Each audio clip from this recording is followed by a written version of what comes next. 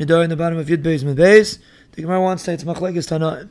If a person says Harei alai kibachar, Rabbi Yaakov says it's aser, Rabbi Yehuda says mutter. So the Gemara says if we're talking about before Zrikas Damim, there's no reason it should be mutter. If we're talking about after Zrika, why is there a sheet that holds it's aser?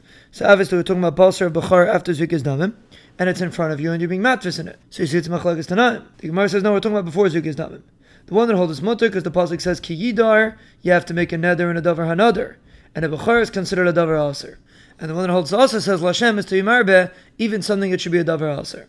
And the other sheet to use Lashem to Yimarbe chatas and ashim, because it's made with an eder. But a Bechar is kaddish when it's born. And the one that holds aser holds like Rebbe, that says that when a Bechar is born, there's a mitzvah to makdish it.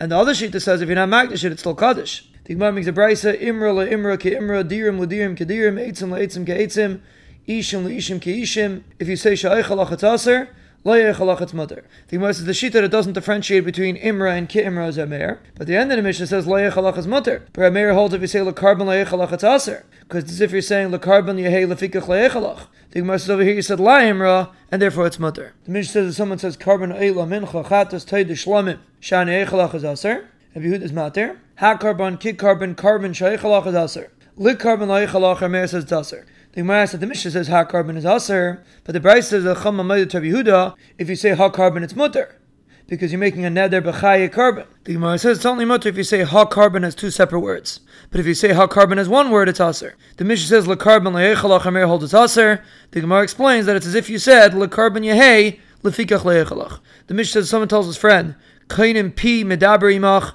yadai oisi imach raglai mahalachas imach, it's aser.